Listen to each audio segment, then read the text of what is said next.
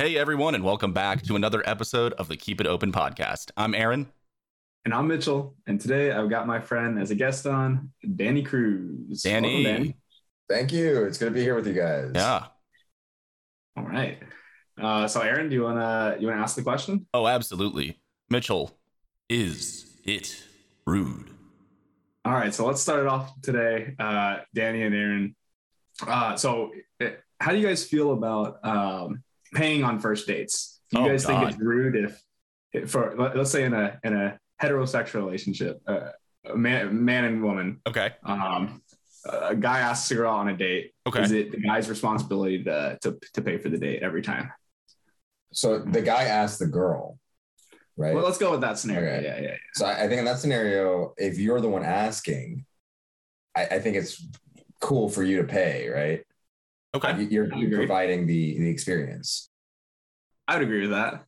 I mean, yeah, I can agree with that. I can agree with it. But I don't know. I think I guess is the way that we're looking at it. Like dating is like a one-sided thing. Like if I ask Mitchell on a date, let's just say he's a really hot girl, then I'm assuming the burden of that interaction is what we're kind of getting at, right? Like I'm kind of the one responsible for, Yeah. Well, I actually don't think it's limited to a heterosexual couple, right? Like even in a homosexual relationship, I think it's like if you're the one proposing the adventure, the rules of hospitality kind of extend beyond the hosting.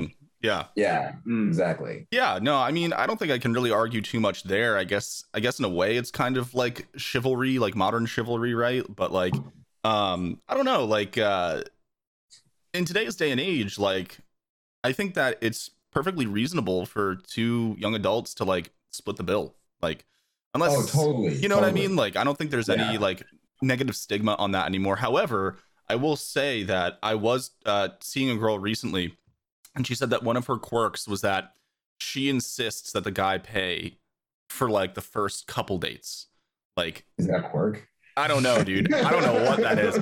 Yeah, I'm not really sure if quirk is the right word for that, but that's what she called it. But I asked her about it, and I was like, I've heard that a lot. Yeah, and I asked her about it. I was like, so what's the reason behind that? Like, why do you feel like that's something you have to bring up, and like why is that like part of your dating like formula? And she was like, well, I don't know, like girls have to spend so much money to get ready. We spend money on makeup, on our hair, like on this and that and the other. And I was like, okay, well, to be honest, that's kind of a fair point. I mean, like, makeup's expensive, dude. Like I dated a girl who was a cosmetologist, and like that shit, you run a bill real quick. Like, so. Are you still seeing this girl? No. Okay, because like she sounds pretty quirky. yeah. On the quirky scale, she was up there, man. She was definitely up there. Quirky is just not the right word. Yeah. Well, I guess I just love that she was like, oh, it's like this weird thing I have. Where I just like want you to pay for everything for the first like 3 to 5 dates. Oh, all right, cool. Well, I'm just weird like that. I'm just weird like that. Yeah. So like in art school, basically. I think if you're on Bumble though, like if you're on Bumble and the girl talks first. Well, I guess that's one where the girl asks first, right? Yeah, and so I guess that's kind of the question, right? Is like, does it depend on the scenario? I think it depends on the people involved. Like for me, like when I go out, like if there's a good energy between me and whoever I'm with, then it doesn't really become a thing. Like, if I'm having a really good time and like we're getting drinks and we're gonna go to another bar, it's like I'll just put my card up. I'll just close the tab, and then a lot of the time she'll be like, let me split it with you. You know what I mean? Like, let me split it. And it's like, okay, that's a good point. Sure. And so it's kind of just like I don't have an issue paying for the whole thing. Like that's fine. But it's just like sometimes I think these days it can sort itself out a little bit. Because I don't know. I know some girls that are offended if you offer to pay for them. That's a thing too. Offer? Yeah, that is a thing. It happened. I've seen it. And it didn't happen to me, but I've heard about it and seen it happen when I lived in Los Angeles.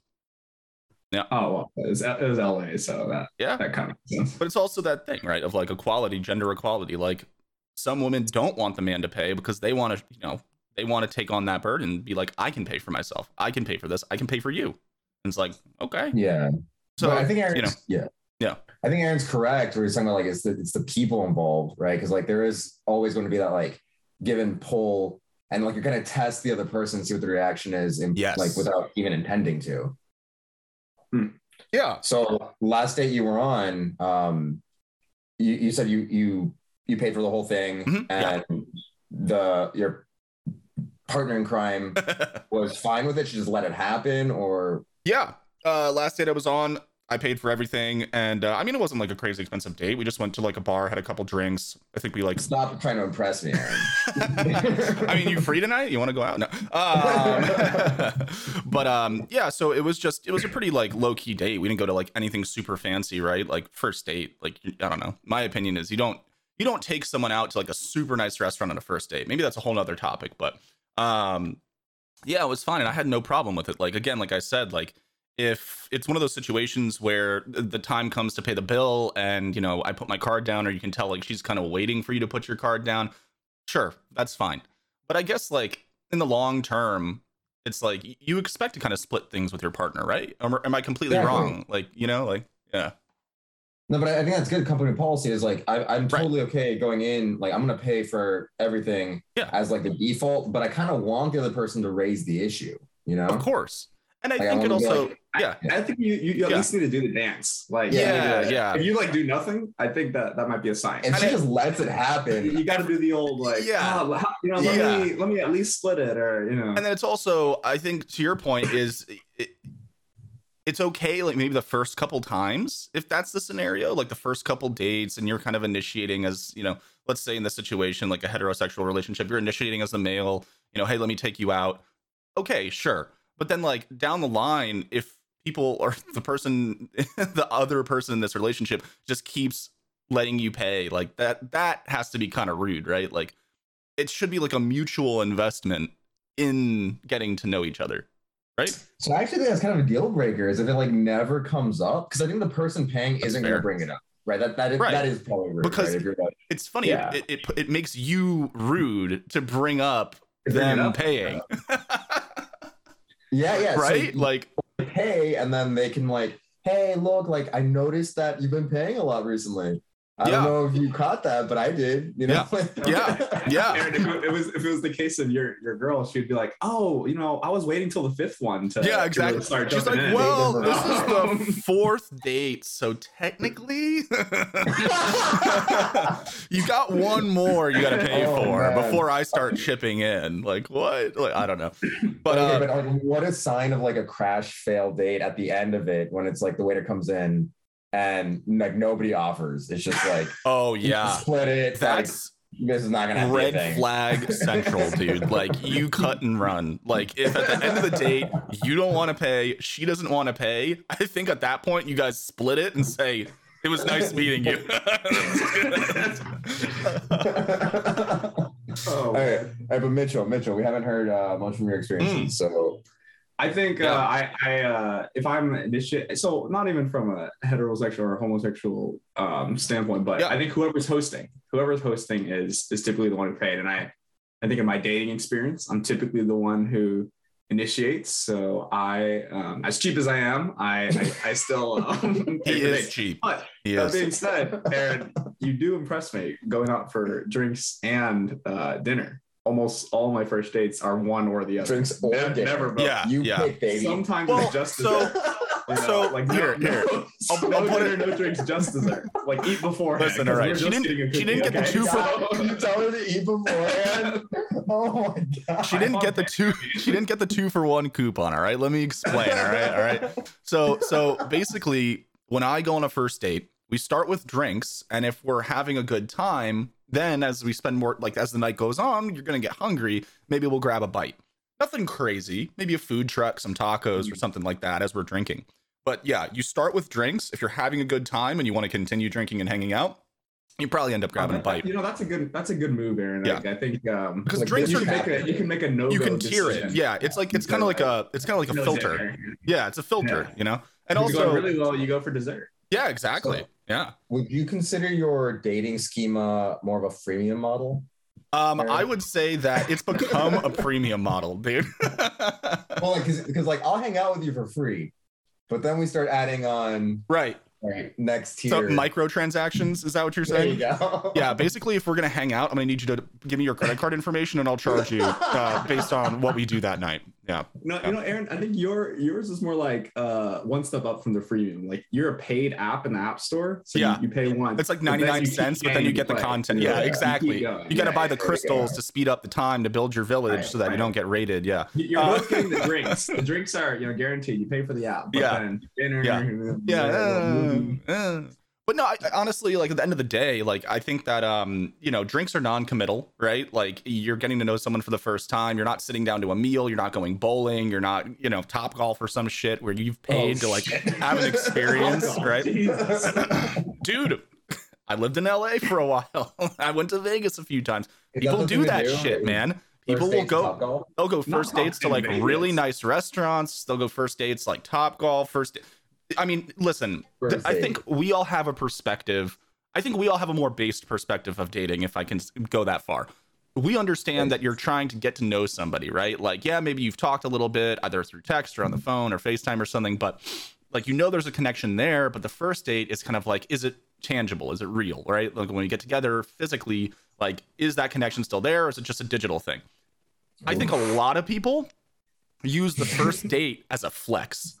Like, yo, check it out. Look, I'm going to impress the shit out of you. Yeah. See, I'm not that person. Maybe it's because I'm actually cheap. Like, deep down. Also, is Top Golf a flex? Well, I mean, it's money, right? Like, I don't think it's a flex.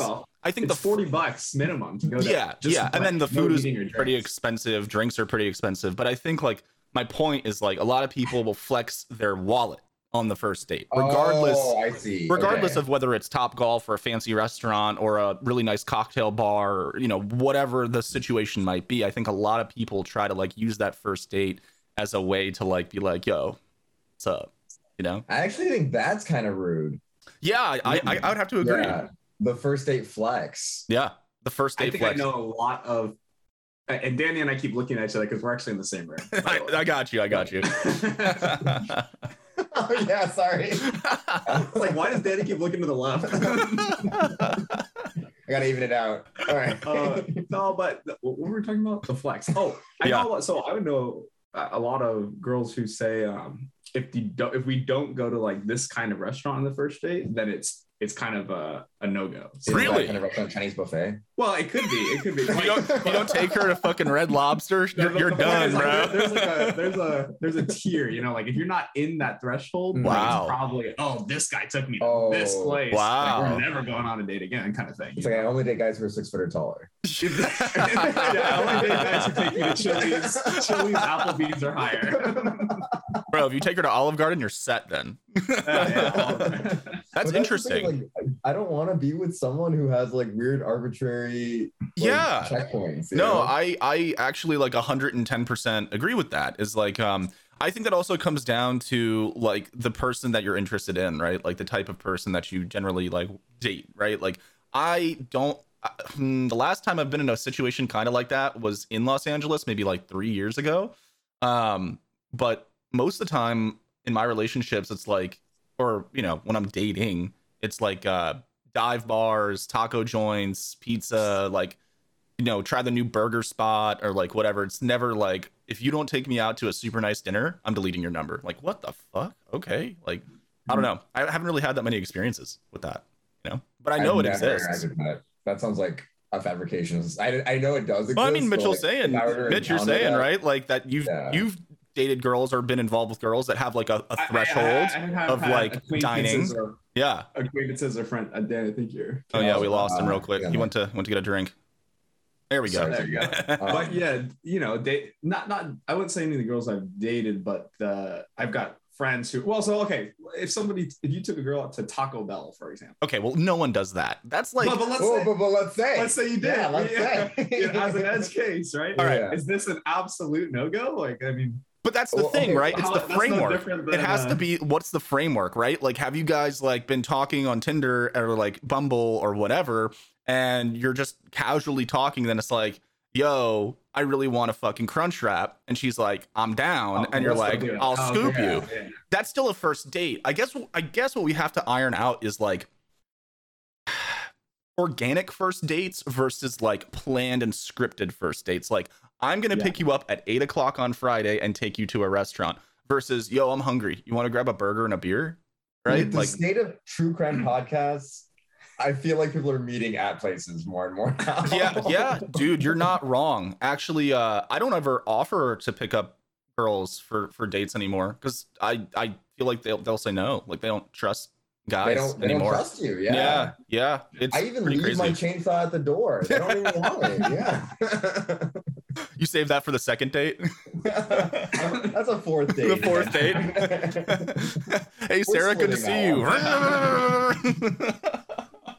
was actually on this date last night. Nice. And unscripted, but we went to this arcade. Oh, cool. Very economically friendly, but she was very into like the free date experience, you know? Cool. So the only reason we went in because it's cold. It was a little chilly last night, you know? But she was like, no, let's just walk around this park. Oh, okay. So she was more one of the let's walk and talk and like see if there's actually connection versus like spending money on each other. Yeah, sure. I just wanted to have fun with her. And for sure. It was a great time. Yeah, for sure. But I thought it was interesting. Like, I don't know if she was like aggressively pushing the free date experience as like a point to be made, or if it was like, you know, a genuine personality. Maybe she was quirky. Right? I was gonna say, dude, she's on the quirky scale from what I can tell. Yeah, she's got a little quirk. It sounds like it went well though, right? The date. Well, say again. It sounds like the date went well though. Oh yeah. So you'll have a second one, I guess. There's gonna be a second date. Maybe, that's awesome. Maybe that's her thing. Is like she doesn't want to. That's her version of the filter. That's her filter. It's like too committed. If you spend money on her, it's more like let me test the waters first, then. Like, yeah, but you never want to make somebody feel committed. You know, it's like you just want them to be just themselves and just you just want them to be committed. I guess no, what I'm saying is you don't want to make somebody feel it. You would hope that they do feel it. Mitchell's first date is like, you know, Saturn has a ring. Like, what? That was good. That was good, man. What kind of wedding dress are you looking for? Yeah. Have you chosen a wedding venue, or are you still up in the air? I think that's interesting. That's interesting. I always think that when girls have those quirks, that there's a reason. So I'm gonna need you to report back. I'm gonna need you to report back. Parental issues. Yeah, man. There's some kind of. We're gonna need some future intel when you find out why she does that, because I'm sure she'll tell you. That would be rude. Right? You can't like hash out someone else's bag. We don't know who she is. We don't know who she is. No, yeah, I think that's another thing that plays into it, man. Like, I think a lot of people these days are like very mindful of their trauma, and they set up kind of like boundaries for dating and stuff, like 100%. And I think I've run into it more and more and more as I've gotten older. I think it's just something that's starting to happen with the time. Because I remember in like college and stuff like that, dude, dating it was none of that. Like there wasn't this like pressure or you know what I mean, that I think that there kind of is now. Like it's just like in the background, like lurking, like James Franco in fucking Pineapple Express, like lurker, you know, just like it's just chilling at the door. Just I don't know. That's maybe my opinion. I have seen that movie. You haven't seen Pineapple Express? I've seen it like 3 times. I mean, I was pretty stoned each time. Well, yeah, I mean, yeah.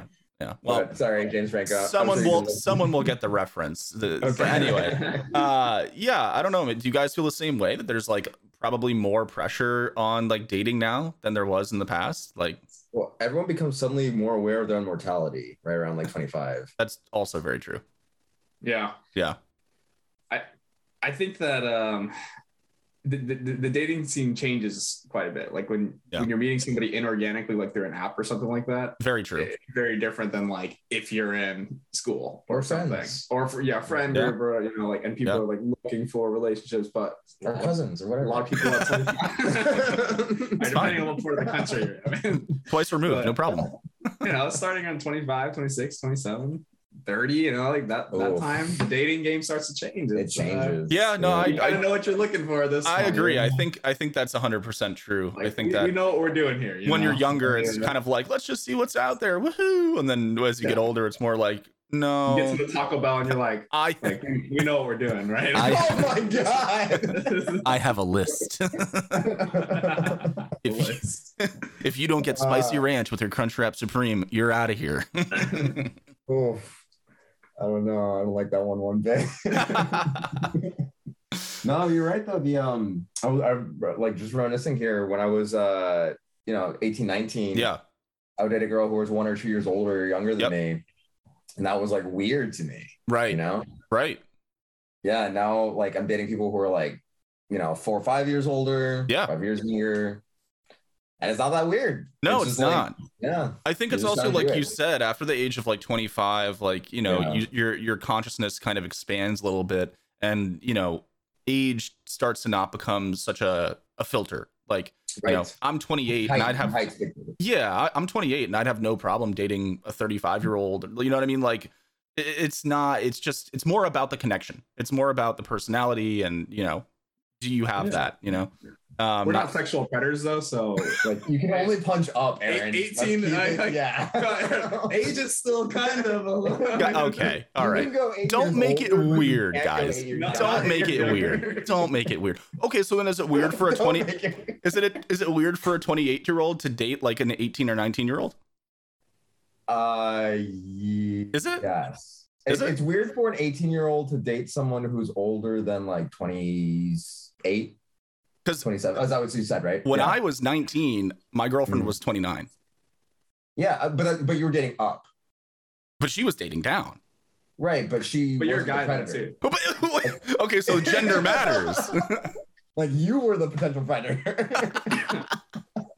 She's a cradle robber, man. How am I still?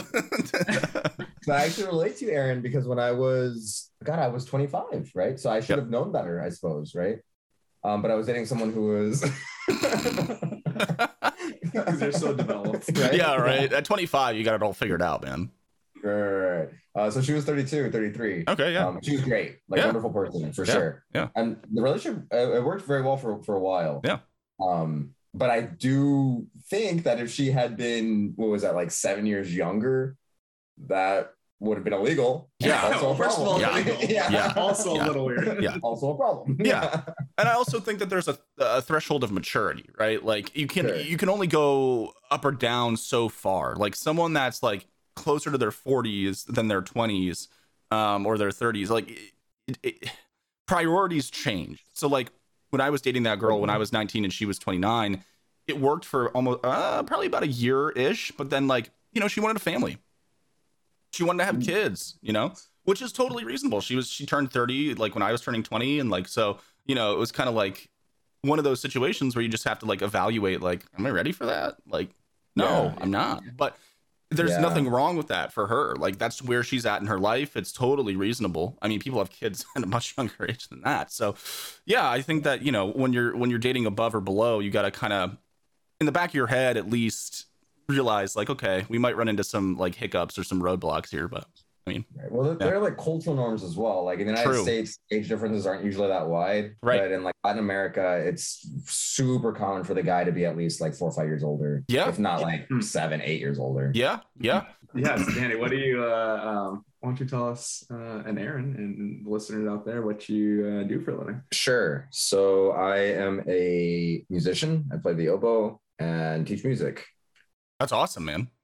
Thank you. Yeah. It's a good time. Yeah. Yeah. I'm a musician myself. I play guitar, drums, piano. I do a lot of electronic music and stuff like that. It's really cool, man. Sweet. Yeah. Yeah. That's good. I was just gonna say, Danny goes to school right down the street here at UT. He's in a master's program. Here, Oh, so- sweet. Yeah. That's awesome, man. in the oboe studio. Yeah. As you mentioned before, the life of like a professional musician, like, financial stability and stuff like that and all of that. Like I totally can empathize, man, because up until probably a few years ago, I mean, I was pursuing a career in music and it is tough, dude. The ups and the downs and like, it's a tough life, Yeah. but yeah. Well, and it's weird. I think that the culture place to place can lend itself to like maybe taking the risk or not. Because I didn't realize until recently that most of my peers have had like full-time jobs apart from their music gigs. And I feel super lucky, like just being where I've been to be able to like teach more or less full-time. Yeah, definitely. Yeah, and it's just super interesting to me. Like just being lucky in a particular city or not can mean totally different things, career-wise. Yeah. But yeah. Very true. Very true. So I'm sorry. No, go ahead. Well, I was going to ask you, I'm sure your listeners may already know, but what is like some stuff we can hear you on? Oh yeah, absolutely. So I have a bunch of music on Spotify. I'll put the links in the comments below. But yeah, I've done a whole bunch of stuff. So I've done projects that are more R&B focused. I've done like rap music. I've produced for people. All kinds of stuff, electronic music. I used to be in like death metal bands, deathcore bands when I was younger, guitar and drums and stuff. Yeah. So, you know, I kind of jump around and change up genres and stuff like that very often, very frequently. Now I just make lo-fi. So I just have like a lo-fi channel on YouTube. Nice. Yeah. Yeah. So those are like blowing up these days. Yeah, man. I just, you know, on the weekends when I'm chilling, I'll just like have a couple beers and just make like 3 or 4 lo-fi tracks and just nice. Do you make the tracks that are like hour-long ones that are like no those are like the compilations. No, so like mine are probably about like 2 minutes 30 seconds 3 minutes, and then like I'll probably just upload them into a playlist. I'm waiting until I have like 30 or 40, and then I'm just gonna like upload them all to the channel and just like put them out, let cast people into the ether. Yeah, and just let people you know, peruse it at their will. Sure. But yeah, man, it's fun, it's therapeutic, and it's like, for me, it's kind of like I've reclaimed the creative process, because for so long I was trying to really make something happen in the music scene. That's why I went to LA in the first place. And I feel like I lost control of my passion. Like it kind of went out of my hands, and I was trying to like almost justify to the world that I deserved to have a career in music. And I didn't like that. So I took a little bit of a hiatus. Yeah, now I've just kind of reclaimed that, and I make music for myself and for my own enjoyment. And yeah. Good. Yeah, man. Good. Well, and the control thing is interesting because I feel like the distribution has become impossible without like the platforms, right? Oh yeah. So really, like, I mean, people still make CDs, but I feel like the tapes and records. Yeah, and it's like, what is the point of that? Like, so you can consolidate your concerts, like it's an aesthetic thing. It's an aesthetic. Yeah. A lot of people like the analog or like retro vibe. It's really big in the DIY indie scene for sure. Yeah, but they still at the end of the day, the guy that's selling you a vinyl record still is hoping that you play his song on Spotify 1,000 times a month. So yeah. Well, I think even like Taylor Swift putting out a new album, and Taylor's version. Yeah, Taylor's version. But you know, artists still put out CDs, and they hope that they sell a lot of albums, and that's like a way, like a tangible way for their supporters to follow them or to support them financially without just like donating money or whatever, or like going to see them in concert, maybe, if they can't do that. The new thing, so they still sell a lot of CDs, but it's kind of a sham, you know, like nobody's actually playing the CD. It's a collector's item. Right. It's a physical way to remember something. It's like a t-shirt, right? Yeah, it's exactly. Like, yeah. And I think the thing to show off on your desk. Yeah, exactly. Well, I was going to say that something to take a picture of and put on your Instagram. I mean, it's the new thing is like, if you want to blow up as an artist, TikTok.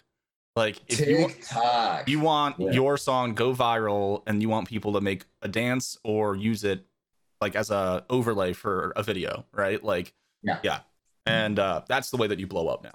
Like it's wild. Yeah. Are you familiar with the guitarist Scott Master? Was it Shredmaster Scott? That sounds familiar. Yeah. This guy is a great guitarist. He's like a death metal guitarist. Yeah. Isn't he the one that people always say like, oh, your videos are sped up, so then he like plays them faster? Is it that guy? I don't know. Oh, I'm not sure about that. I mean, I just love his I mean, I don't watch it religiously. Okay. One of my actually my cousin does. And he introduced me to the guy, and he's got some great like pedagogy videos, like he's talking about music in like a very approachable way. It's a pretty high level topics like modes and music theory and that kind of thing. Sure. Yeah. But he has a video where he talks about how, it might even be a TikTok video, how like if you want to enter the music industry now, like you have to have examples of your playing out on these social media channels. Oh yeah. Like nobody's doing auditions like this kind of thing anymore. No. Right. It's not. Yeah. It's literally like it's like your resume now. Like if you're a musician and you're an instrumentalist specifically, maybe not a producer, but yeah, if you're an instrumentalist, you need to have videos out, and that's how you're going to get gigs. And a lot of the time they're going to find you. Like there's this Russian chick, Anna Drums, and she's sick. Have you seen her? so good. Right? She's amazing. She's really good, and she's young, so she's like a prodigy, dude. Like drums. Drums. Okay. Yeah, and she's Russian, I think. But bro, she's gonna get signed to like drum for like, I don't know, some massive live performance. I guarantee it, dude. Like, I don't know, like Baby Metal or some shit. Like she's gonna be on like a massive stage by her early 20s, like drumming for a very big name. I guarantee it. For sure. She's got the vibe, she's got the image, like, you know, she's good at what she does for sure. And so like, yeah, she's gonna get scooped up. But Jacob Collier, are you familiar with him? Yeah, he's a musician. Yeah, exactly. But he blew up through social media. I mean, his you know, rise onto the scene, like as you said, he's a musician's musician. A lot of what he does would just like normal people would listen to and be like, what the hell? Like, it sounds nice, but then actual musicians are like, holy fuck, like these chord progressions, these harmonies, like you're a freaking monster. Like, who are you? Like you're literally like a once in a lifetime or once in a generation musician. I mean, he has, you know, he has a lot more reach and adoption because of social media, you know? Yeah. I feel like there's like even a genre that's like Jacobism, let's say. Right? It's like I feel like a lot of musicians are trying to flex in like a different way. Yeah. No, I could 100% see that. Yeah.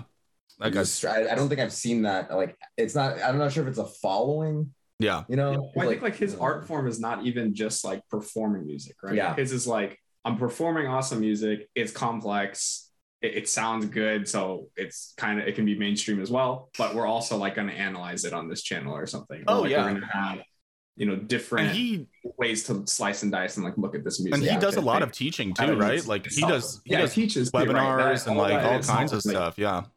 It's his unique art form to the world. I think that's really cool too, because I was going to say, like, being a musician now is nothing like it was 10 years ago, right? Like, your platform can be so much more than just put out a song, get plays, get a paycheck, put out another song.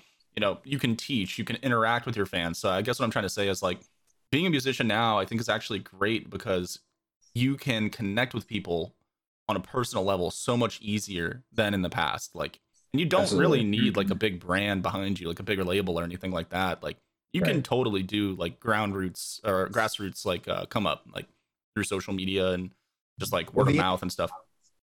The issue is that, like, for now, that's true. I think the scary thing to me is back to the lack of control. Yeah. Because, like, you know, YouTube makes one change, you could be sunk. Oh, yeah. Or like Spotify makes one change and you're donezo. Dude, Twitch, the streaming platform recently, last year, I think it was last year. It was like during when the lockdown happened, I think, around that time.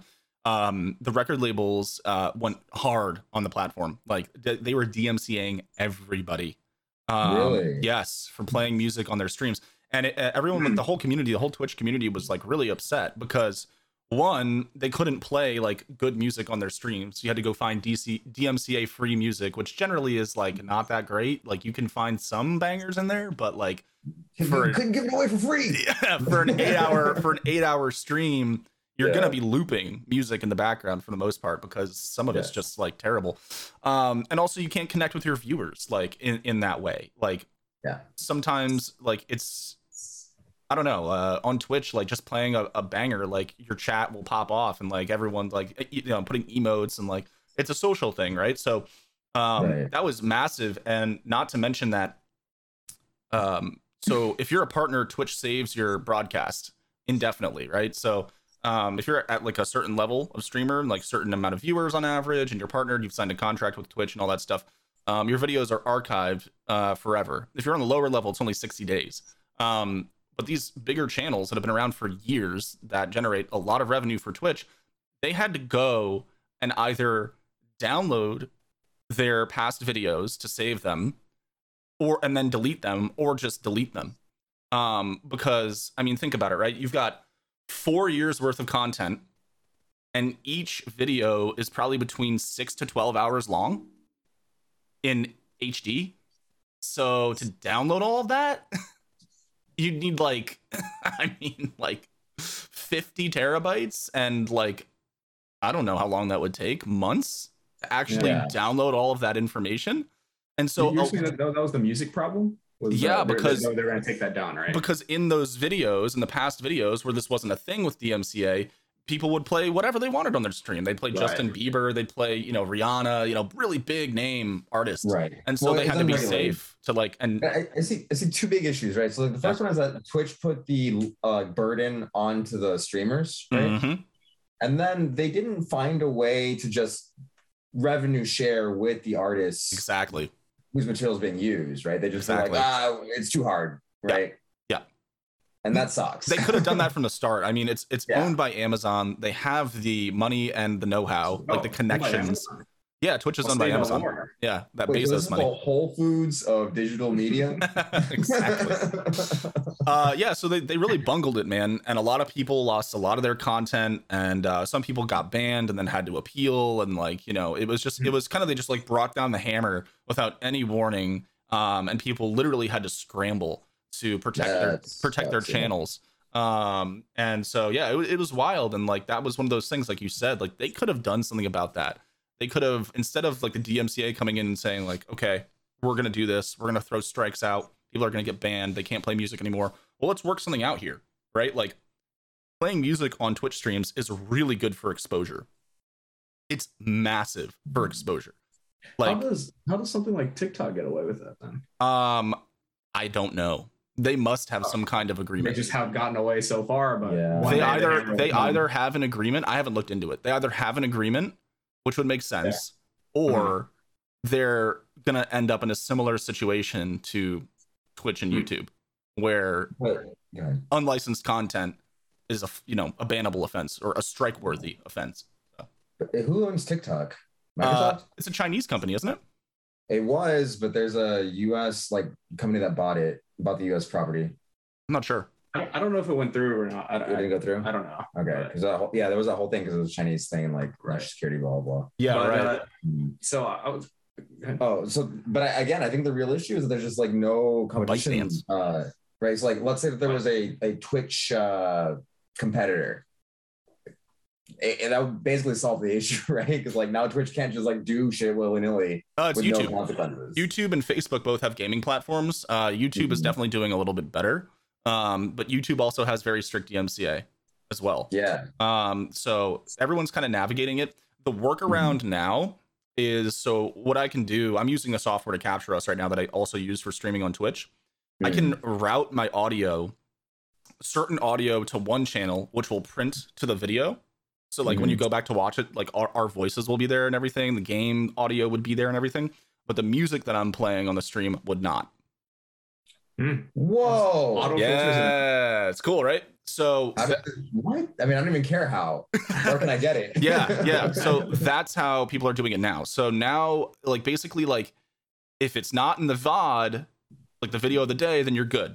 So like you can kind of play whatever you want again while you're live, as long as it's not recorded after the fact. Okay. Now, and that's really good, because I don't know if you guys know what's his name, BB Nas, that song Edamame that's like popping off all over the internet. It's a rap song. You probably know it. Sorry. You might know it if like a year, and then I'll probably find out. You might know it if you heard it. But for example, this one streamer, he's been playing it on his stream. Him and his girlfriend really like the song, and they played it on their stream like 5 or 6 times in the last 2 days, and they average about 35,000 viewers on a daily basis. So like that is a massive promotion for him.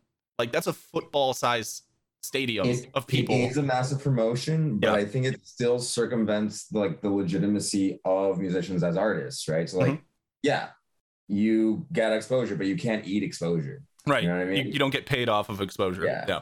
It would be great for the artists to actually get paid a share of the revenue being generated. Yeah. And I think that, Twitch could totally find a way to do that. And I think they should, right? Because it's a platform of creators for creators. Like, why not roll it all up into one thing instead of like, I don't know. Yeah, I think it's just a lot of legal work and a lot of money that would have to be spent up front to actually like make something like that happen. So I hope they do it in the future though, man, because it's such a great like tool for musicians, like, and beyond that, like graphic artists, illustrators, all that stuff. They stream on Twitch too, and so I guess my biggest issue is the way we even talk about, like we said, like, oh, I hope they X, right? And I just feel They like we're should. talking about like Greek deities, though. You know, it's like, oh, I hope Apollo falls through with the harvest. You know, like, I mean, this are we really at the mercy of these like gods? it's funny. Mitchell, doesn't this harken back a little bit to our conversation about billionaires on the first episode and how they've kind of surpassed like? Oh, sure. Yeah. I think in a sense, yeah, it is kind of like, you know, hopefully the sun god comes down to earth and blesses us with this bountiful harvest. Like, it kind of is like that, man. I really think it is like that. Like, It's infuriating. it is. These companies they're so wealthy and they have so much power. Like, they literally can determine how things happen, when they happen, who they happen to. Like, yeah.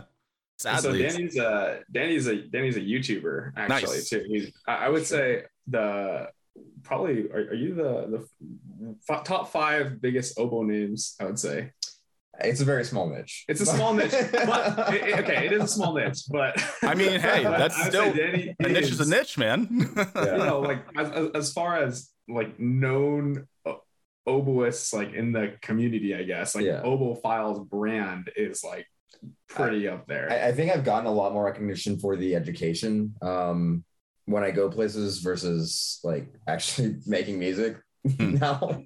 Like I'll go meet people who I like very much look up to, and they'll be like, "Oh yeah, you're the guy with the video about you know, whatever, fast tonguing." Yeah.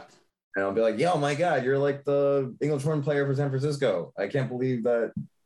You know, but I don't also want to be judged on my playing in the same level, you know what I mean? Right. Totally. But yeah, I think that everyone can find their space if you just like be yourself. ...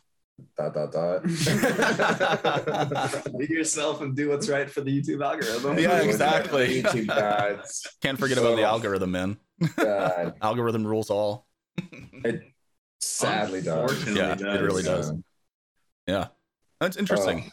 It's a wild landscape for content creators and musicians and all that stuff right now. And I think you know, as things continue to grow, like hopefully, like you said, like we can get a little bit of that control back, right? We don't have to be at the mercy of the labels or the networks, or I guess not the networks, but the hosts, right? Whether it's Twitch or YouTube or whatever it might be, Facebook. Well, Meta. Meta. Yeah. You guys talked about that recently, right? We did. Yeah, we talked about that. I mean, you can't get out of that though, right? Like, because then you just have a government-run free like entity. No, not government-run. How about a blockchain? Yeah, exactly. Yeah. How about what is that? What is Ethereum's whole thing? The smart contracts? Yeah, exactly. It could all be done via smart contracts. Someone just has to build. Someone would just have to build the. I'm sorry, no, you're good, dude. Someone would just have to build the infrastructure for it. But yeah, I mean, like a content creation service, like something like YouTube or Twitch, where people could post content, stream content, interact with fans, but it's all blockchain and it's not, you know, it's decentralized. It's not owned by one company with a CEO and strategic objectives to milk as much fucking money out of their user base and viewer base. But it's just there to host the content and obviously take some profit. But, you know, yeah, a more fair system would be, dude, in an ideal world, sign me up. Like, that sounds great. So how do you feel about like, okay, so like punk rock, definitely anti-establishment. Oh, right? Like jazz, definitely anti-establishment. Like all the good genres that like erupted through generations are anti-establishment. Yeah. What happens when there's no establishment? Like if we have this blockchain system. So I think I think one of two things. It will flourish because it'll be a wave of like total anarchy. It's like, this is our fucking playground, boys. Let's go. You know what I mean? Like, we did it. There's no man anymore. We fucking killed him. Like, it's like a victory lap. Like, it's a little bit like you know, fantasizing. It's a little bit like almost pornographic in a way about this like imaginary situation of liberation. Yeah. What happens when you get there? Right. It's like you're so caught up on the journey, right? That when you get to the destination, you're like, is this right? Did we put the wrong address in? Like, are we gonna have Stairway from Heaven? Yeah. See music about how everything's just too good. Like, yeah. Everything's great. Which some would say it's already been done, right? Maybe like the early 2000s pop punk was like music in search of a problem. Yes. Kind of thing. Totally. Yeah. I don't know. It's interesting. I think that's definitely like a valid point, right? Like that's the kind of the whole like core, like the kernel of that type of music.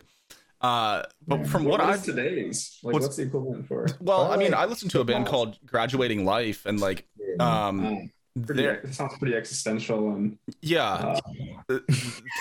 They're definitely more of like the post-hardcore, post-punk like scene, like mixed with some indie or whatever, but it's not so much about like the system. A lot of the music that these bands are writing about are more like interpersonal relationships and like societal relationships. It's not, we've given up on the system though. I think we already know the system's busted, right? So we can't change it. So now it's we like, gotta write about something else, you know? It's write about how like your shitty ex, like, you know.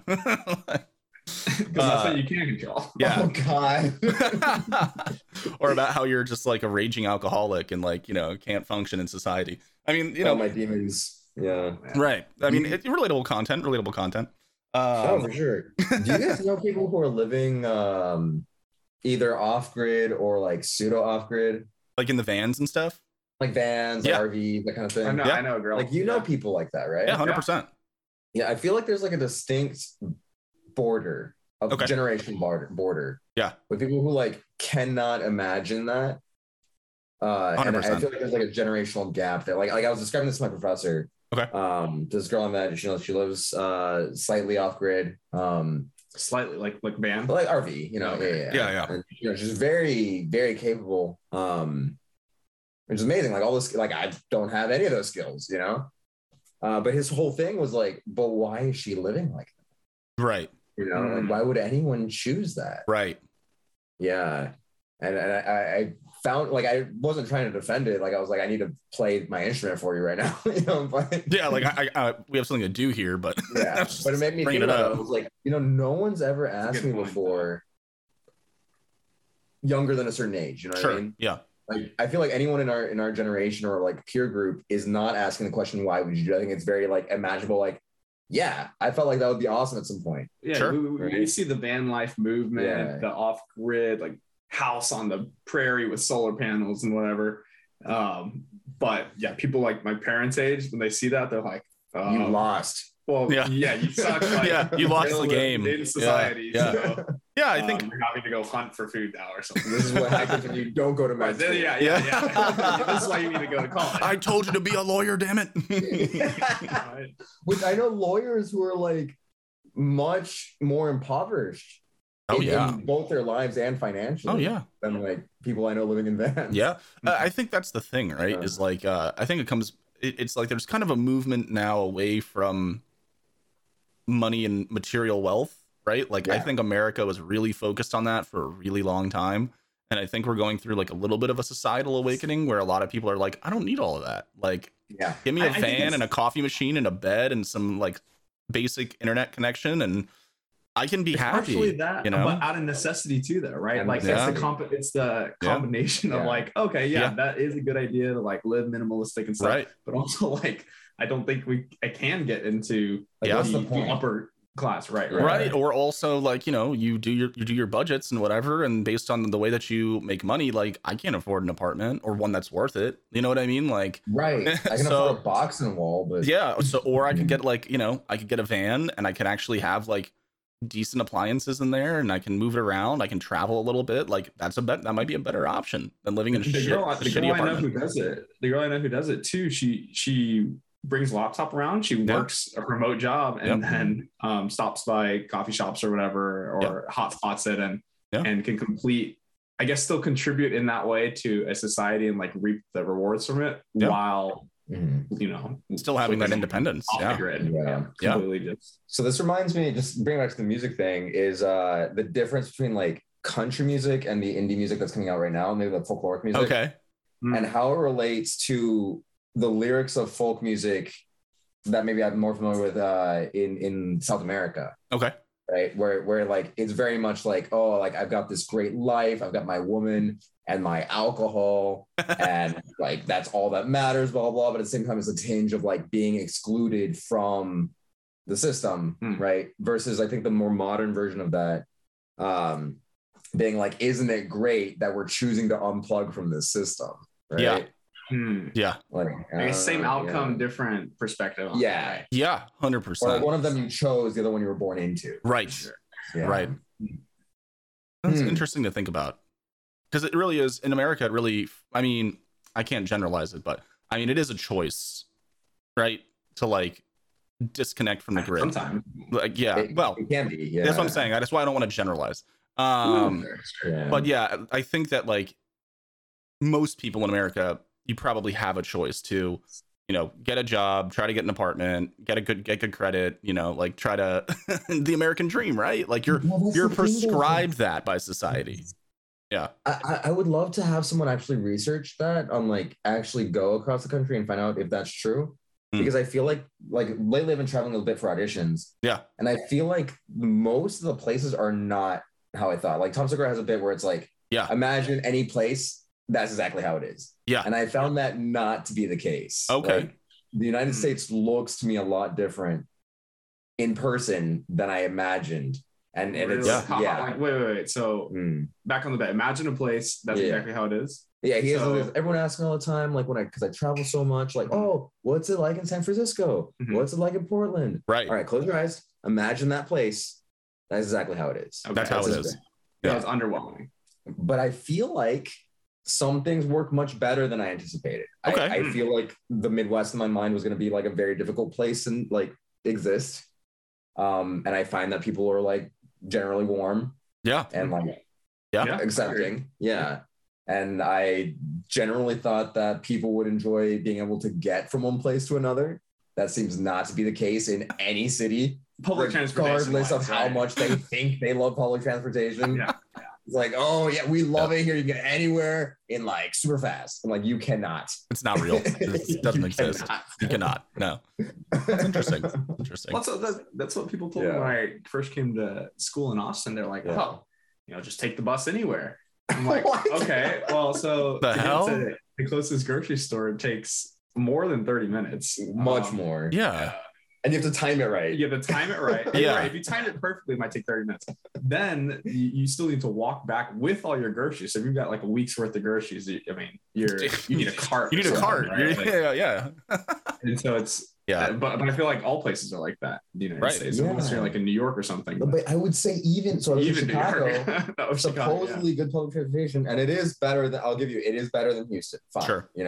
Sure. I had to get to a bank. My credit card was missing. I don't know what happened to it, and I actually had to like take my luggage on there. I got a shopping cart, just brought it on the train. It's such disarray that no one even cared. They're just like, all right, fucking guy has a grocery cart on the train. Like, whatever. It's fine, I guess. Yeah. A grocery cart on the train? Out of necessity. Awesome. Yeah. I mean, dude, I grew up in New Jersey. I spent a lot of time in New York. You'll see some crazy shit on the subway. So see some crazy shit. People can't get to where they need to be. Yeah, they got places to go. Like sometimes you just got to make it happen. Like I think for public transportation specifically, there are tiers too, right? Like, oh yeah. I think people might say a place has great public transportation if you can like park and ride and like ride into your workplace. Yeah. Like that could be great public transportation. It'd be great. But you can't get to the grocery store from your house. Right? Yeah. Right. You know what I mean? Like, right. So it's. Well, we're like in this weird like hell of what is it, like compartmentalization? Oh yeah. Because like and that's the issue with like maybe New York, right? Because like if you're going to live in New York, you don't live in Manhattan. Unless you're not me or Mitchell. I don't know about you, Aaron. No. But all the stuff you're going to do is in Manhattan, so you end up commuting into. Yeah, like what if that stuff was more like in different places, like more mixed? Locate like geographic, I guess, setups, right? I feel like I'm starting to see that, like in Austin. So I live like north of like downtown by about maybe 20-30 minutes. So I'm in the kind of one of the. Yeah. Oh, so like check out of your place. Yeah. So I'm a little bit further away from like the hustle and bustle. And, at times, like I want to move further south so that I can be closer to the action, like you're saying, like where things are happening, the bars, the restaurants, the people. Yeah. But at the same time, like I'm noticing like there are like some pretty solid restaurants popping up here. Like there's a ramen place that opened here recently that is like spot on. There's like a couple other places, little bars that are popping up. There's like a brewery / coffee place. What's it called? Red. I can't remember. Red something. But it was super good. Like that's where we went, Mitchell, the first time we met about the podcast. Yeah, that was a cool place. That was a cool place. And you know, so slowly slowly, like I think that it's kind of happening, right? Like not all of the cool innovative stuff is like being smushed into like the city center, you know. Isn't it inefficient though? I mean, right, because from the tale as old as time, like you would want to have all your your entertainment, your business district, your whatever, all in the, you know, even with the old days with horses and markets and everything, like all in one place, right? It's just it's hyper efficient. But I guess we live in these like communities now where it's South North is a separate community. Yeah, well, it's like was said, it's compartmentalized, right? Like, you know, like the neighborhoods, the little townships, like it's all its own little world, dude. Like if I go out into my little area, I've got like 2 HEBs, there's like a Lowe's, a Home Depot, there's a Chick-fil-A, an In-N-Out. I mean, whatever I need, like 4 Walgreens, like it's all here, you know. Can you tell me that you can get from the Lowe's to the HEB without it being a headache? I think that's my kicker. Yeah, it's 100%. You have to have a car. You have to have a car. That's you already have to have a barrier to entry. Yeah. Yes, right? The barrier of entry 100% is I mean, that might just kind of more be like a Texas thing. Like Texas is a bigger state. Things are a little bit more spread out. States thing, I think. Yeah. Well, what I'm saying is like, that's the case in Chicago too. Is that it's really, you need the car. You need the car. Yeah. Maybe most things, but you still need the car for everything, I guess. So like for day to day. Oh yeah, 100%, man. You can do your daily, like you can do your service to society. Yep. Without a car. Yeah, totally. But if you wanted 100%. To actually live a life that do your errands and chores, you need a freaking car. And like because the grocery store, in comparison to where my apartment is, it's like right around the corner, 2-minute drive, not even. It's like right there. I go across one street through a parking lot, I'm at the grocery store, right? If I had to do that on foot or by public transportation, 30 minutes 30 minutes to an hour minimum, that journey becomes a chunk of my day instead of an errand. You know what I mean? Like you'd probably be like walking on grass paths to like unpaved sidewalks, right? Jumping fences, and so it's like 100%. Like, you know, I could take the bus to like work. I could probably take, you know, good luck. I know. So, but you know, 100%. Like it would turn something as simple as running to the grocery store to grab something for dinner. That's a whole endeavor. Like, you know, it's like It's intense. I think it's coming though eventually. Like I think there's definitely people working on, like, I know that Elon's got his project in LA with the tunnels and everything, but it's still car centric, right? It is car centric. A car tunnel? Because they have that tunnel in Vegas now, right? Yes. Yeah. The Hyperloop. I don't really understand how that helps at all. Yeah. So it's the way that it's being built there is to help with traffic, right? So like, if you're going from like the valley down to like Santa Monica, like you could basically merge onto this tunnel and then it takes you under and then zoom, you get zoomed down to Santa Monica. But like, isn't that just creating another lane of a highway? Pretty much. It's clearing up the main highway, but I think that technology, like what they're developing, I think it can be applied to like other cities, not necessarily based on having a vehicle. I think that they're pioneering here. Cars. What's up? Why would he, you know what I mean? Like it just seems like there's a distinct conflict of interest there. I mean, he can buy another company that makes trains, dude. It's Elon Musk, man. Like he could buy we don't know foot transportation technology. Like, you know what I'm saying? I'm saying they're developing this new method, and yes, it is definitely car centric, but like that doesn't mean it's going to stay that way, right? Like the future is unclear. Elon's hedging his bets. Cars and everything else. I would see that anything can happen, but I would say if I were a person selling cars, I would probably want to preserve the culture and society that made my success possible. Yeah, I mean, that's totally fair. But then as a successful entrepreneur like that, you can't keep doing the same thing and expect the same results, right? Like he's going to look to the next big thing. Like, of course he wants to shore up his car sales market, but at the same time, like he's going to look for the next path to make him another $50 billion, right? So what's that going to look like in a city that, might be too condensed for cars? What does his system look like in New York or Chicago? Mm-hmm. Like, you know what I'm saying? Where there's a lot of foot traffic. How can he play to that market? Like, I would love it to look like a very utopian future, but I have a feeling it's going to be like, and now you can own a Tesla, 4 Teslas in New York. You know, like I have a feeling it's going to veer that route. Yeah, probably. I mean, most likely, yeah. I'm not a very utopian guy, but I mean, like, if there's a paycheck in it for him, if it's like $30-50 billion paycheck for him to do something, then I mean, why wouldn't he, right? Real. I mean, like, investing in rocket ships, was that like a solid bet off rip? You know what I mean? Like, oh my god. Yeah. Yeah. No, you're right. You're right. Yeah. The rocket ship thing is difficult because like it's so exciting. it's You know? wild. Really love freaking it. cool. Yeah. And at the same time, I'm like, but climate change. Yeah. Yeah, or name any other problem, right? He talked about it. He talked about it in an interview, man. He was like, Yeah, he was like, yeah, some people have asked me like why I'm doing this, and he's like, you know, it's just a very small percentage of money going into this, and you know, we're looking at ways to invest in other things to help the planet. I'm like, dude, what? What are you talking about? That's a PR bullshit, answer. man. I was like, yeah, that's bullshit. Like, come on, dude. You just want to be the first person to Mars. The vanity. Yeah. It's like man. Mitchell and I were talking about. They've risen above like the super rich. They're like demigods, right? Like, So where on truthfully. Maslow's hierarchy of needs do you think the need for like worship comes in?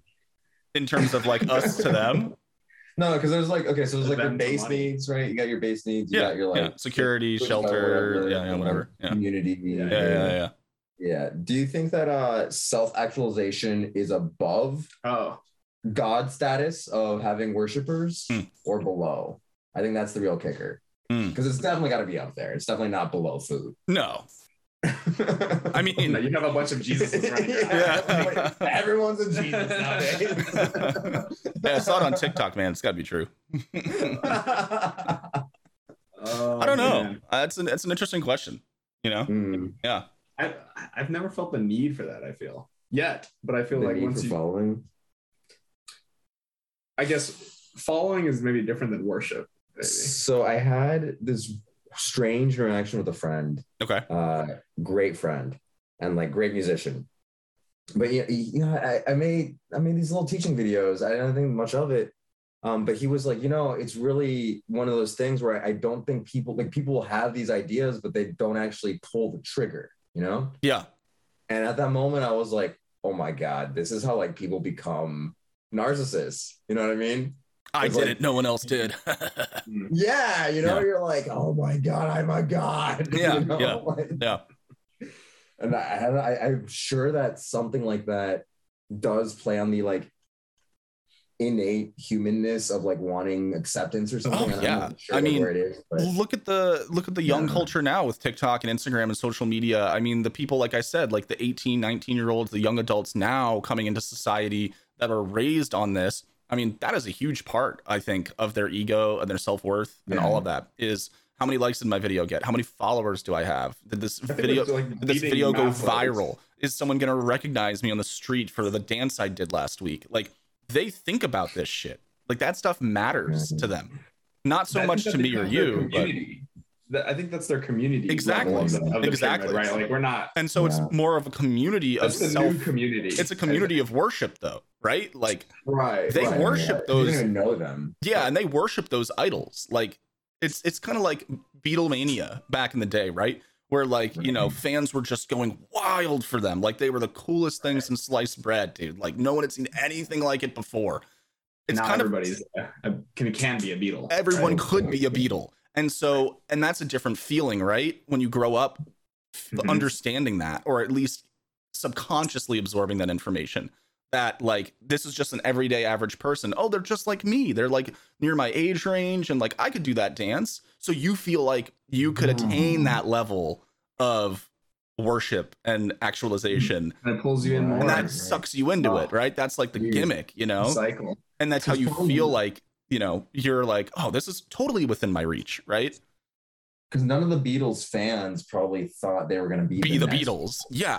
It's a different type of worship at that time, where Yeah. less relatable, more like That you was are God, that was the kind of God thing. level. Yeah, exactly. And so I think And now that's the it's like, distinction. I worship you because you have a lot of likes, but Yes. you're also really relatable, and I can Right. see you I see as myself. a friend. I see myself in you. And that's also do what you do. And that's the whole new thing that's being discussed a lot right now with streamers and YouTube and all these social relationships is the parasocial nature of content creation. And what? It's true. It's true, man. What? Okay, real talk though. Do you think that, like, let's say there is cult followings of like billionaires, right? Like Elon Musk, who's the other guy? Yeah, of course. Bezos. Yeah, Bezos. I mean, there's a lot. Yeah, people love these guys, right? There are cult followings, like they could do no wrong, blah, blah. Do you think that those people, perhaps even ourselves included, legitimately believe that one day you could achieve something similar? No. Nor do I want what I want that, you know? Like, I think the billionaires, the ultra rich, the demigods, whatever you want to freaking call them, our Lord and Saviors, they have evolved beyond a reasonable accessibility. We look at these guys and the Beatles, right? Exactly. Yeah. Okay. Yeah. There so are Beatles. Beatles. Difference. Yeah.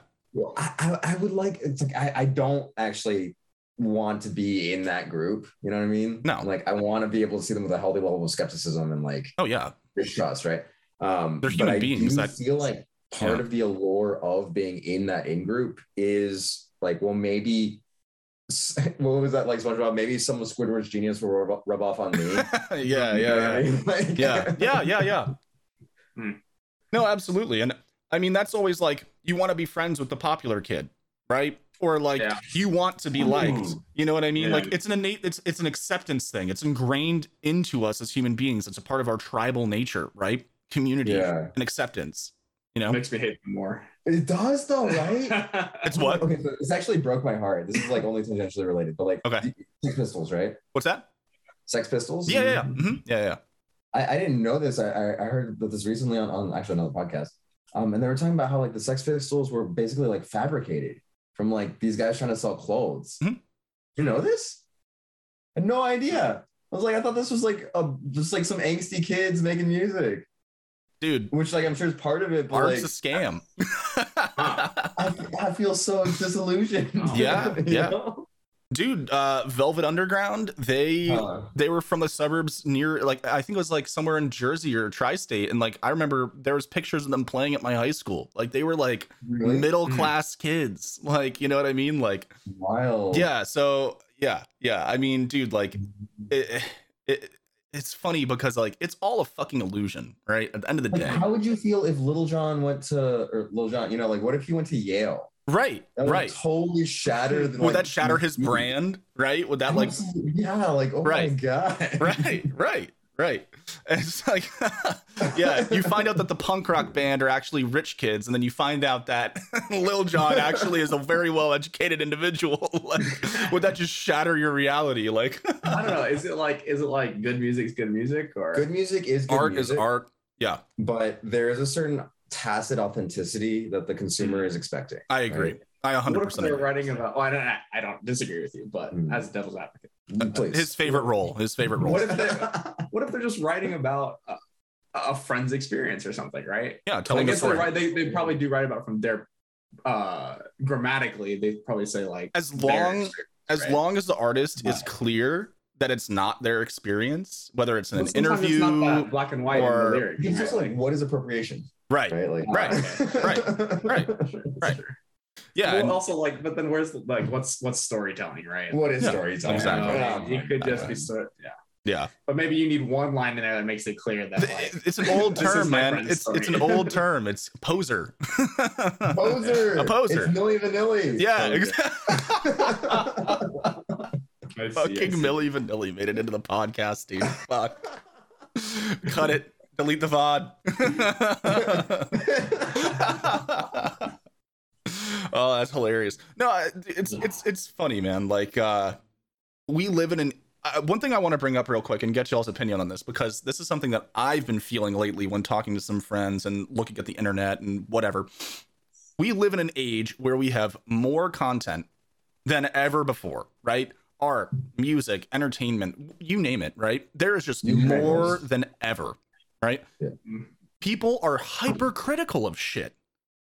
Like, everybody's a critic. Everyone's a fucking critic. And like, a keyboard warrior in the comments, or going on a twit longer, and it's like dude, like I don't get it. Like, we have so much to consume and so much to enjoy, and I'm not saying you have to like everything, because obviously everyone has their taste and their opinion, but I think there's something to be like button if you haven't already. Yeah, exactly. Guys, click that thumbs up right now, or click the thumbs down. Doesn't matter. We'll take either. Be as critical as you like, actually. Yeah, exactly. Hey. Yeah. Thank you, YouTube gods. Yeah, exactly. Thank you, Daddy YouTube. But yeah, so I wonder what that is, right? I wonder what part of like the collective psyche is deciding that shit isn't good enough, right? Like, for example, is it? Oh, go ahead. Well, I just want to throw one out there. So yeah, I don't know if you guys have watched Cowboy Bebop, the original anime. I brought it up before we started the show, but Netflix did a live action version of it. Oh. As a reasonable person that watches anime, I don't have high expectations, right? Like, taking an anime, making it live action, probably not going to translate super well, right? But really hard to recreate the fights. Yeah. I mean, but as a yeah. And the voices. But as a fan of that series, as a fan of that art style, and I mean, that show is a masterpiece, it's still in that universe, right? It's still part of that canon. And it's like, you're a fan of Cowboy Bebop, so like, enjoy this another serving of it, right? Like, check it out. People have just been ripping this shit apart. I'm like 4 episodes in. It's nothing to write home about, but it's not terrible. Like, some of the shit that I've been seeing, some of the stuff I've heard from friends, they're just like, this is dog shit, 3 out of 10.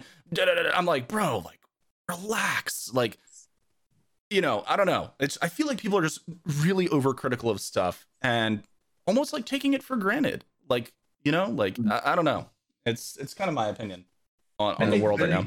Excess content allows you to be more critical. Because you're always gonna have something else to consume. You always have something. It's coming faster than ever. You can be as critical as you want, and there's no downside, right? I think you hit the nail on the head, and I think actually it ties back to just like gluttony, right? Like, you just want to keep just shoveling it in, like, and it's never enough. Beatles album, and that's the coolest album of the entire year, right? You have to try to like it at least, right? Or like have an open mind about it, right? True. But I think the Beatles also had their like diehard critics, I think that's the other point I was going to make is that they did. I think people are haters. Always have them. but now they have a way to communicate. More of a voice. They're haters, but it's not their fault. I think more than anything, people want to feel important. I think negativity allows them to avenue towards that. Like, they're gonna take it. I think you're absolutely right. I think that's a really good call out too. It's like, you have the ability to take an unpopular opinion for the attention of having an unpopular opinion. Yeah, it's interesting. I don't know. It's like, I see all this stuff and maybe I'm thinking about it from a jaded perspective, because I've worked on TV shows and I've worked on, movies and stuff. And it's like, man, those are big productions. Those are a lot of work in the hot sun, lifting heavy shit.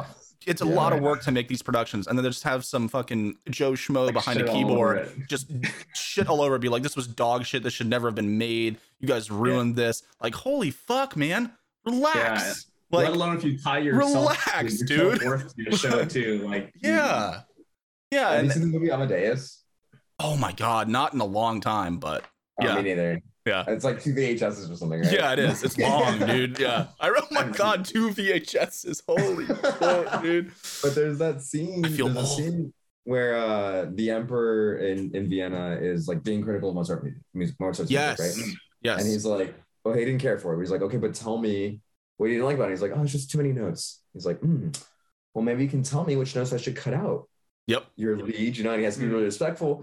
It's the kind of thing like that. At that time, the emperor is probably the only guy who isn't seeing how the sausage is made all the fucking time. True. Like, everyone else in society is like, oh, if I want bread, I have to fucking bake the bread.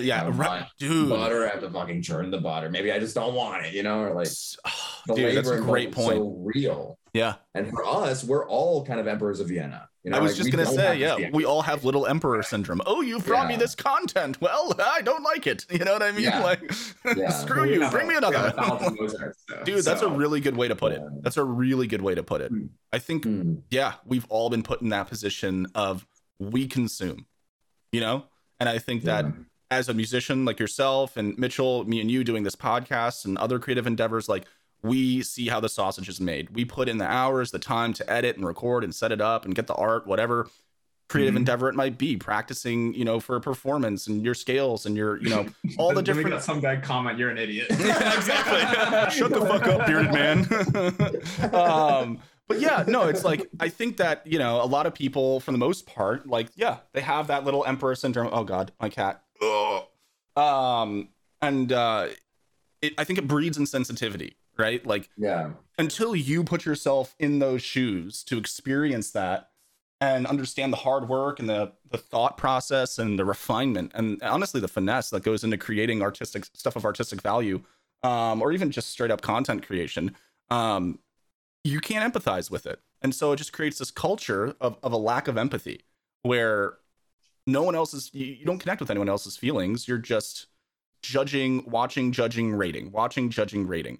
And it's like, that's unfortunate, man. You know? Yeah. I do feel like there's like a big movement now of like cultivating spirit of humility and like, even if it's not genuine, like I do feel like a lot of these like movements in the arts are a little bit publicity focused, like, oh, we need to like cultivate more exposure for you know, like BIPOC artists. And, yes, definitely. Yep. But I do appreciate like I do think that imitation like precedes like authentic creation. Definitely. And so even if it's not like the purest of intention, like I do love that it's like, okay, we're starting to like try to humanize people, like yes, especially people who aren't like me. Yes, like they are also people, and they have feelings and emotions, and yeah. No, totally. And because I mean, you know, as an artist, like art is vulnerability, performance and creation and all of that. Like it's a vulnerable thing to, you know, put yourself out there, whether it's, you know, painting something or making a song or performing on stage. Like it's a vulnerable act, right?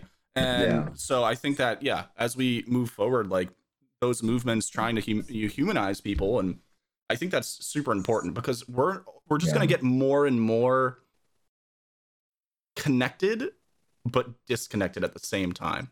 It's like a paradox with technology, right? Like alone together, you know? And so but I think it's like having that intentionality on an individual level as well as like community level, like having that is like the antidote versus veering off to the matrix. Oh God, we're going back to the conversation we just had last week or 2 weeks ago. What was it?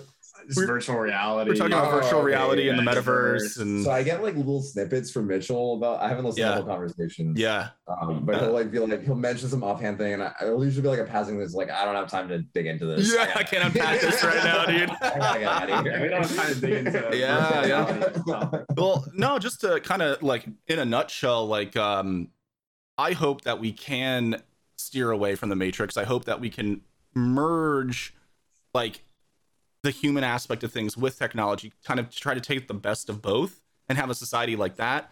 But I mean, dude, the matrix looms. It's right in front of us, man. It's Hey, Aaron, did you see the like Matrix anime prequel? Yes. What was it called? I don't remember now. Oh, that came out like pretty shortly after the movies, right? Yeah. That shit was pretty cool. I didn't actually finish it. I only saw like half of it, but I remember being like very engrossed. Yeah. I mean, those stories were so ahead of the time, I think. Maybe not ahead of the time, but like I think the Matrix trilogy, the first one at least, let's be real. The first one was really like a thought experiment beyond an action movie. And the timing was so perfect. Now, I don't know if you guys have seen the new one that's coming out. There's a new one? There's a new Matrix movie coming out. Yeah. Is Keanu Reeves still the... Yes, he is. So I saw the trailer for it because as young as he did. I saw people like posting it in like Discord, you know, and stuff like that. And I was like, I don't want to watch this trailer. Like, I just want to keep Matrix sacred in my brain. It's such a good sci-fi, like, you know, so perfect. But I went to see Eternals with my roommate, and it played on the big screen. I was like, fuck, I gotta watch this now. Bro, they're gonna botch it. Like, do you actually think you're being a bit critical? Maybe this is us being critical. You're right, though. You're right. You're right. Yeah. No, you're absolutely right. Yeah. It's like Cowboy Bebop. Yeah, exactly. It's one of those things though. It's like just no. Gonna botch it, I think it's like just no. Why go for a money grab when I mean, it was just such a successful story. Like, But and again, also, I'm gonna go see it. Like, I'm gonna go see it. take my money. Yeah, no, Take my critiques, 100%. but take my money. Yeah. And you know, I will be on the computer writing a comment, reviewing it, you know, because that's what everyone does now. But no, I mean, like, I think that you know, I guess there must be a demand for it. I don't know. But yeah, I just I don't know, man. It's we can't let things just be what they are. Like, we're getting all these remakes and like all this stuff. It's like, man, let it be what it was. Let's. It's the nostalgia market. It is, right? Like, dude. Yes, 100%. Yeah, 100%. yeah. All right. So what's like? So the Matrix came at the right time. Oh yeah. What is coming out? What is being created right now at the right time? Oh, Fast and Furious 9. We definitely needed 9 of those. Yeah, you have Wait, to. is that one like in space or something? I don't know. Yes, there was. I don't know. There was a scene where they launched a car into space. I saw it in the trailer. The second one, I think. I really hope that Elon Musk has a cameo. Oh, that'd be so good. Yeah, they're like the cars going by, and then he's just in a Tesla going the other way, just like, sup. Did someone say car in space? Did you see what they're doing with their car names, by the way, what it spells on their website? No. So there's the Model S, there's the Model X, there's the Model 3, S3X. Oh, isn't there Model Y? Also? Yeah, Model Y is coming. It's gonna be sexy. Yeah. Okay. It's funny. Wait, but what is the truck called? The Cybertruck? I don't know. I don't know. This I think it's feels, just a this feels Cybertruck. a little like QAnon conspiracy theory, but I'll allow it. What, like the names of the cars? Yeah. Oh no, he mentioned it in an interview. Yeah. They said some commission or something wouldn't let them call it Model E because they saw what they were doing, so they allowed them to name it Model. They allowed him to name it Model 3, and he was like, still looks like an. Elon was like, still looks like an E. We're good. But where was I going? I was gonna say, oh yeah, movies. I hate that works. Like, I know, right? Elite speak, man. Any World of Warcraft frogs in the chat? So the movies that I think are super relevant today, which, man, I hate to say it in a sense, but at the same time, I kind of enjoy them. The Marvel movies, man. All the Marvel movies. I have to say, I only saw a couple. Yep. So I can't chime in on that one. No, it's all good, dude. Like, they're big budget action CGI. Like, they're not your, change your life movie, but it's kind of like this generation's like Star Wars. You know what I mean? It's like people love it, man. They eat it up. Like, Marvel movies are just a massive. It's a reflection of the societal, social and communal. Like when we look back at like Black Panther, I think. Yep. 20 years, like I think people will, teach their children like, oh, this is what was happening at that time, and like this movie meant this to these people. Yeah, exactly.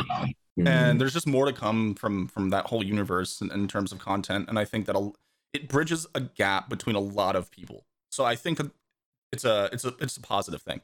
Like in terms of cinematics, like, dude, I go in there with a bag of popcorn and a Coca-Cola, looking forward to some really good CGI and like some funny little jokes here and there. I know I'm not going to have my like perspective shifted or like leave the theater like, whoa, you know what I mean? Like, but that's not what you're looking for. That's not what I don't think that's really what a lot of mainstream society is looking for. No, we gotta talk about another one, but just like junk food cinema versus just like they're the same medium, right? Yeah, like a super artsy film versus like a blockbuster, a Marvel movie. But they're the same media, and we treat them the same in this society. Which is interesting. One of my pastimes recently, just like from the travel, is like crying at indie films on planes. Have you ever tried this?